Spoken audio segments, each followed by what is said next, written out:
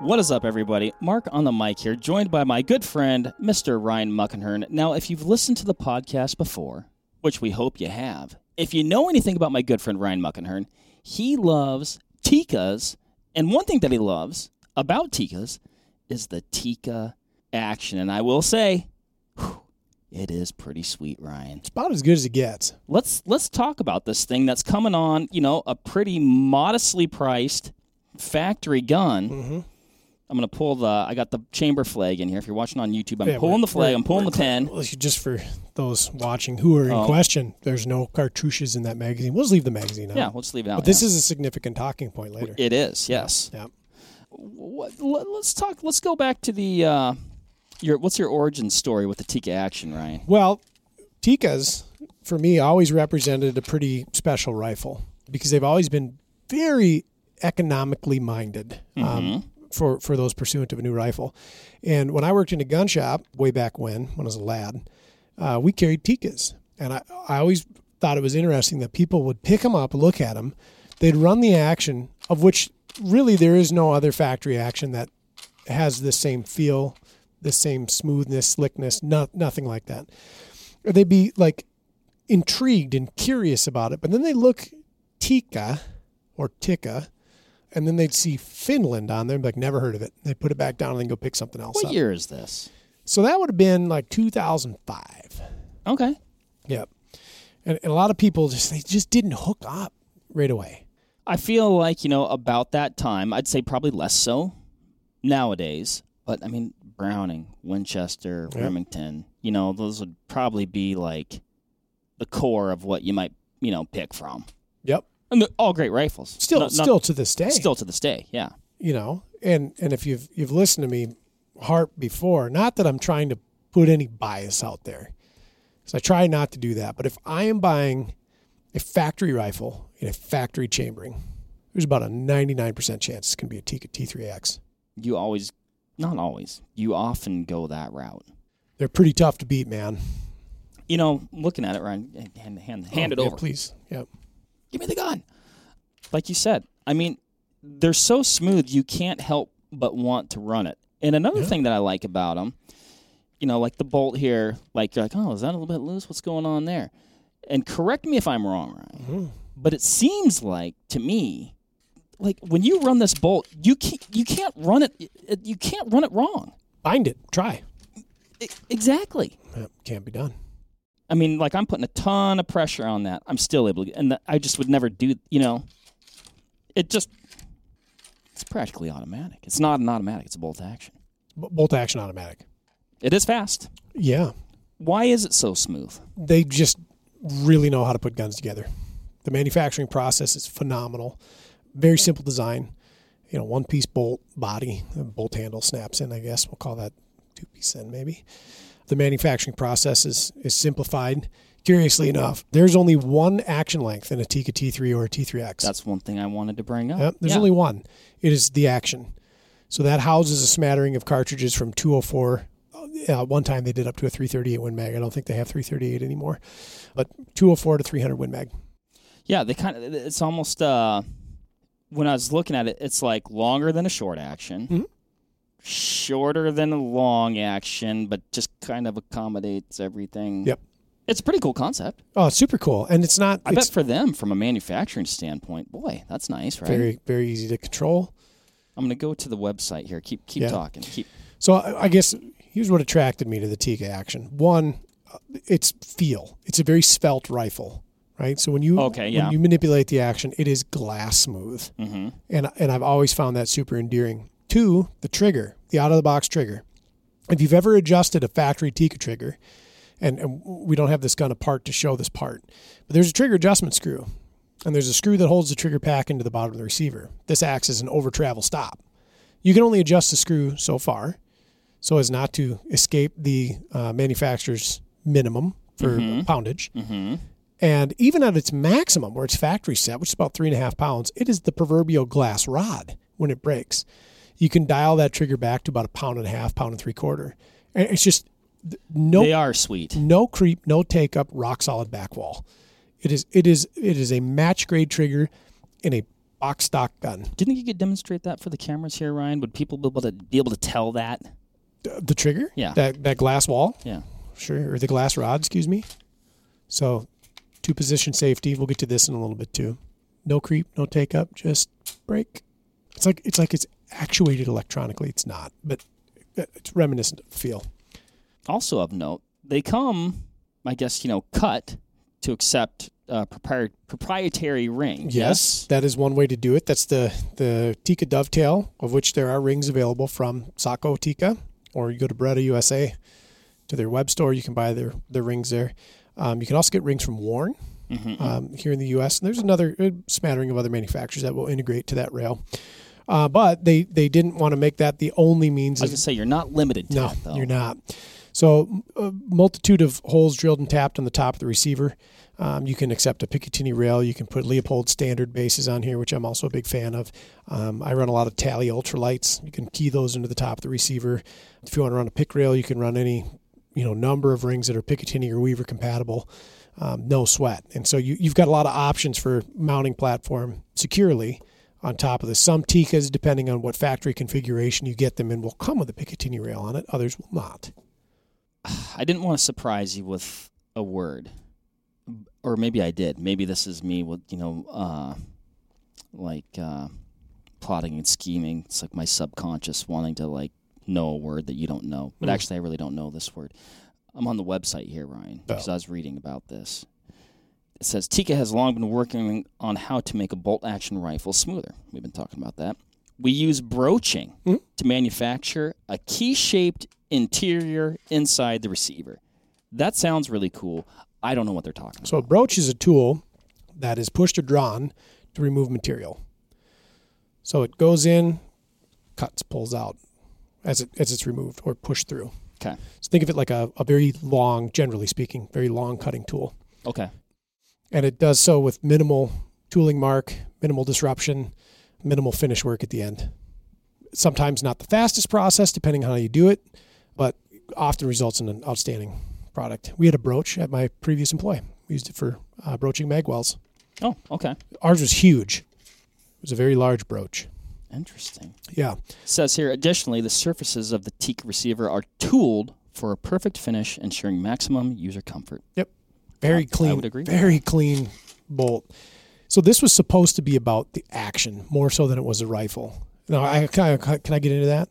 I'm very excited. Into the action or the rifle? The action.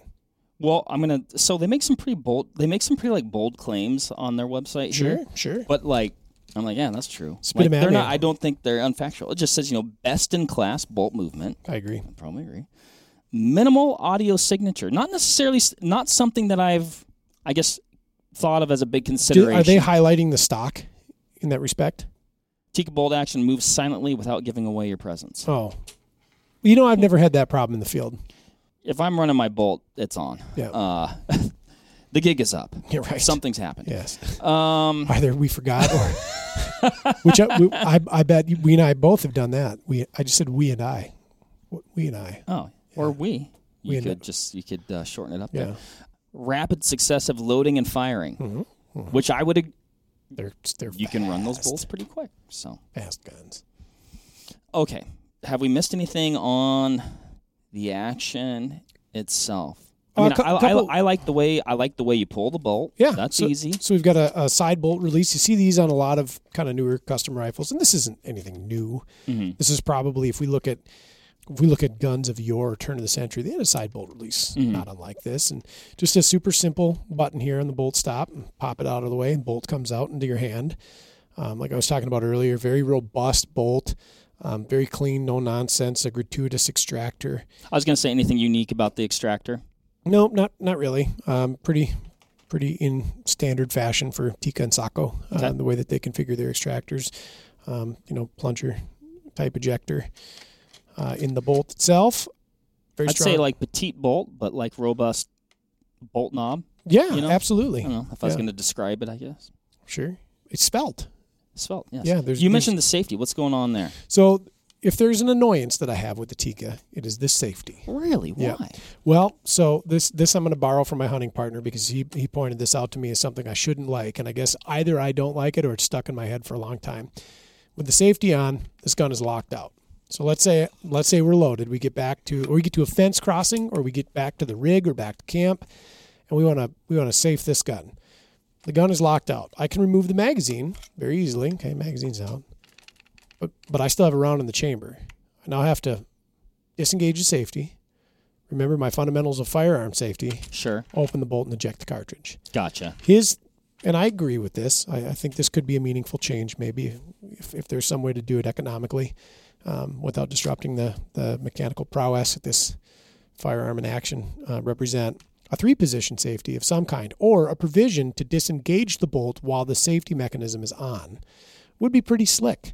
Mm-hmm. There's an aftermarket bolt shroud available that is a 3-position safety for the Tikka T3 and T3X. Interesting. Yes. So it nullifies this as the primary safety mechanism, and then we have like a wing type on the back here, very European, and then that has a 3-position in it. So we have a bolt manipulation, but safety engaged position in the middle. Full lockout on one side, and then go to fire on the other. But this is my only bugaboo with this system, is I'm locked out until I disengage the safety, and then I can open the action. That has not presented a problem for me. Right. It's just always something I'm very cognizant of, because like when I have to push that forward, like usually it's because I'm going to fire the weapon. So then it's like, okay, well, practice cognizance and safety. Make sure it's pointing in the safe direction and open it up. Small annoyance. Yeah, so I would say now I'm very used to a system like that. Sure. My old A-bolt operates the same way. And so, which we've talked about ad nauseum, so I apologize. But similar operating. So to me, like in some ways, man, that's how you operate a bolt-action rifle. Sure. You know. Yep. But I can see where you're coming from. I like the position of it. Yep. And I like, the way you access it. Yep. But okay, you wanted to mention some other things. The action itself. So I thought that's what we were doing. Well, kind of. You know how I get about the rifles. So the action, they're so well done, and their manufacturing processes are so buttoned up that now a lot of these major barrel manufacturers have identified them as consistent enough to allow a pre-fit. So what is that to me as somebody who likes utilitarian or unique firearms both?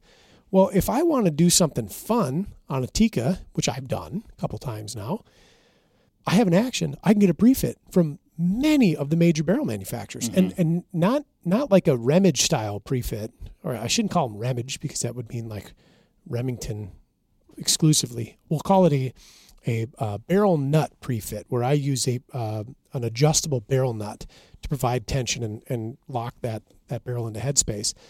You can get a shouldered barrel. So you spin that barrel off, put another one on, put it to the proper foot-pounds of torque, and we're good to go. We're in headspace and we're safe. I mean, that really is amazing. Now, I'd say, like you said, to do something fun, because these rifles, I mean, you shoot these in various forms, different Tikkas here at Vortex, extremely accurate. Ridiculously accurate. Like almost to the point where, like, I mean, you definitely can have compelling reasons to switch out the barrel for one reason or another. Sure. But the necessity to do so is not present, in my opinion and experience. So we probably have, between our experience group that Ruben's on and Travis Vogel's on, and the guys where they go around the countries to different dealerships and events and put on trainings and shoots and things like this, they are Tikka heavy on that side. We on the consumer sales team use Tikkas for all of our range certification and testing programs. And then there's a few others in throughout. And then a lot of us own them personally for hunting. I have yet to see a Tikka factory gun break a minute of angle, period. Right. When we got our T3, we have a 300 Win Mag that we use as our heavy tester. If we've got a customer that wants it tested on a little higher recoiling system, we use this 300 Win Mag. We got the rifle in. I ran down to the 100-yard line with a customer scope in hand, and I've never fired this rifle, period, ever. It's like fresh out of the box. I put a pick rail on it. I put a scope on it. I degreased the bore with an alcohol swab prior to firing it. But I fired 12 rounds. My largest group went like .467 or .437 or something. And that was with Hornady ELD match, 300 Win Mag. I mean, my largest 3-round group in the .4s. Yeah, I mean. Bonkers. bonkers accurate. We had two 6.5s. They were CTRs, which is a variant of the rifle, that we replaced the barrel at a little over 6,000 on one and a little over 5,000 on the other. What cartridge? 6.5. Maybe you said that already and I just missed it. Yeah. I need to catch up here. 6,000 and 5,000. I have the barrels in my desk drawer, and I want to have them milled off so I can examine the bore. And you switched them out because you noticed a degrade in accuracy at that point? We noticed that they were starting to get a little unstable under thermal load. So we used to be able to shoot them, 15 times or so. And then, either the mirage would be too much that we couldn't shoot through it, or we'd start to see the effects of thermal load on the barrel. And that was about what we expected for probably 4,000 rounds. And then they started to taper off a bit quicker. So we'd get like 7 rounds down. We'd have to let the gun cool a bit, pick it back up. So in the sake of expediency, we wanted a gun that was thermally resilient. Now, I could have cleaned the barrel. Maybe that would have made a difference. At 6,000 plus change rounds, that barrel didn't owe us a thing. Yeah. So what did we do? We spun the barrels off. We had some prefits. We spun the barrels on. And it's that simple. So they represent an exceptional builder action as well. So we reap the benefits of having a trigger system out of the box ready to go. So I don't have to buy a $200 or $300 replacement trigger because the trigger is, bang up awesome. The action is, of course, brilliant. It supports a variety of ring mounts or rails or accessory mounts, etc. And they're prefit compatible. And the aftermarket stock options that you can get now, Macmillan, Manners, AG Composites, which I run a lot of, Bell & Carlson, and then a number of manufacturers coming up here and there make Tikka-specific fitment. I think it's absolutely brilliant. They are a detachable box magazine gun, which I think in a perfect world I would have a gun that had a hinge floor plate just because I like the simplicity of that, and I can't lose a hinge floor plate. Right. But their DBM, when you hold it, is pretty uninspiring. It's a plastic magazine, a polymer magazine, and nothing about it seems great. However, it holds an adequate number of cartridges. It feeds in a single column, and they feed like a sewing machine. And so it's very unassuming because when you pick it up, I remember when I picked one of these up for the first time, I was like, Plastech. Yeah. But they're my favorite detachable box magazine. They're economical. They're about $40 for a replacement. You can get them in a number of different configurations. You can get them extended. This is a flush fit standard. Lightweight. Very. Svelte. Yep. Here's a fun trick. You'll notice that magazine says M+. There's SM, M+, and then there's, what do they call it? L for long. The magazines are specific for the cartridges that you feed in them. That's one way they've kind of accommodated this single action length, right? Yep, correct. Okay, maybe explain that. So I think that's where you were going. All the magazines are the same, just with a stopper in the back. And then they might have a little bit of feed lip differentiation as well. But the stopper in the back will take up or expand the cartridge overall length capacity of the magazine itself. Okay. And then to accommodate a shorter cartridge or a longer cartridge, they have indexed bolt stops that are appropriate for that given series of cartridges. So if we're shooting a 223, and this is a poor example because this is a 6.5 Creedmoor and it's also short, you'd have a bolt stop that would stop your bolt either here or further back depending on the cartridge length itself and facilitate proper stroke and then ejection of cartridge itself. So if I took, for instance, if I had a 6.5 Creedmoor or any other short action cartridge with a standard bolt face, and I decided, okay, I want to go from a 6.5 Creedmoor to a 280 Ackley. Okay. New barrel, new magazine, new bolt stop. Oh. That's it. Okay. And the bolt stop to change that out is brilliantly simple. It comes out. They're inexpensive. They're available either from Tikka or there's a couple aftermarket companies that are making bolt stops now. And I can do that. Now, what's really exciting is a company out of South Dakota, LRI, now makes drop-in bolts. So if I have a Tikka that I've worn out the barrel on or I got a really good deal on it, and it doesn't have a bolt face that matches the cartridge that I'm going to be shooting. Okay. Like I find a 204 Ruger Tikka. It lived its life on a prairie dog town. The bore is just shot out. And I want to turn it into a 300 Wisdom. I go get a new bolt, one-piece drop-in bolt. Whoop, throw it in. Throw on a new bolt, spin on a new barrel, and off you go. Yep.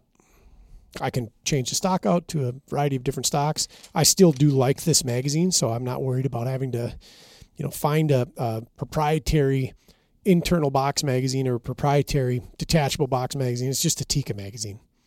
Is there a provision or a way to, like, if you're like, well, yeah, but I'm going to put a different stock on there and I want to go with a hinged floor plate? To my knowledge, no. Okay. Yeah, not without some radical gunsmithing. And I'm not saying that's like some sort of deal breaker for me by any stretch of the imagination. No. But, man, I will say, you get this rifle, fantastic rifle. I think it's going to treat you right. But it affords you the ability down the road to be like, maybe I feel like, getting fun with it. Like, we're going to snazz it up a little. We're going to put a different stock on it. We're going to put a different barrel on it. Yep. You can get and I guess that's not incredible. You can do that with other rifles as well. Sure. But I'll tell you what, having the ability to do a lot of it without costly machining practices, we don't have to thread and shoulder a barrel. We can get a pre-fit. It's a done solution.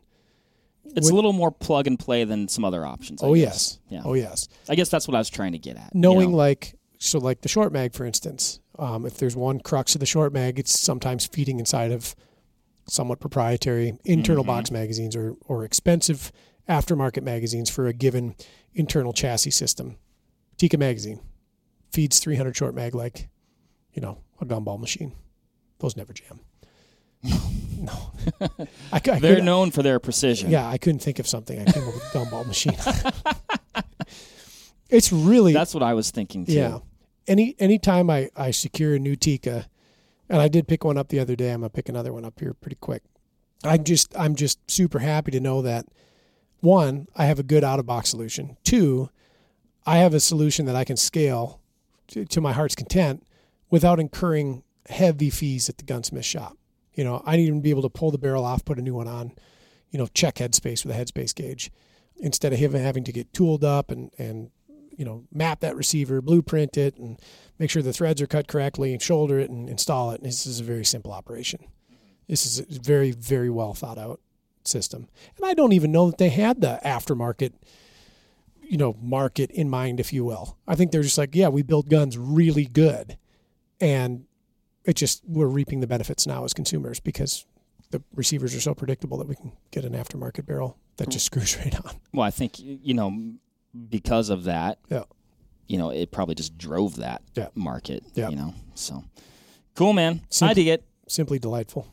I know the ones that I've shot down at the range have always, treated me right. Yeah. I don't think we missed anything. I think we ran the gamut. We did.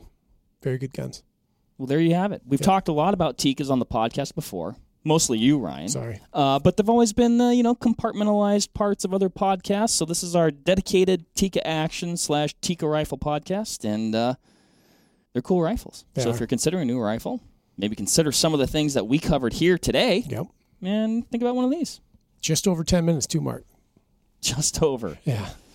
All right. Well, thanks everybody for listening. Thank you, Ryan, as always. Yes. And happy hunting shooting. We'll catch you on the next one.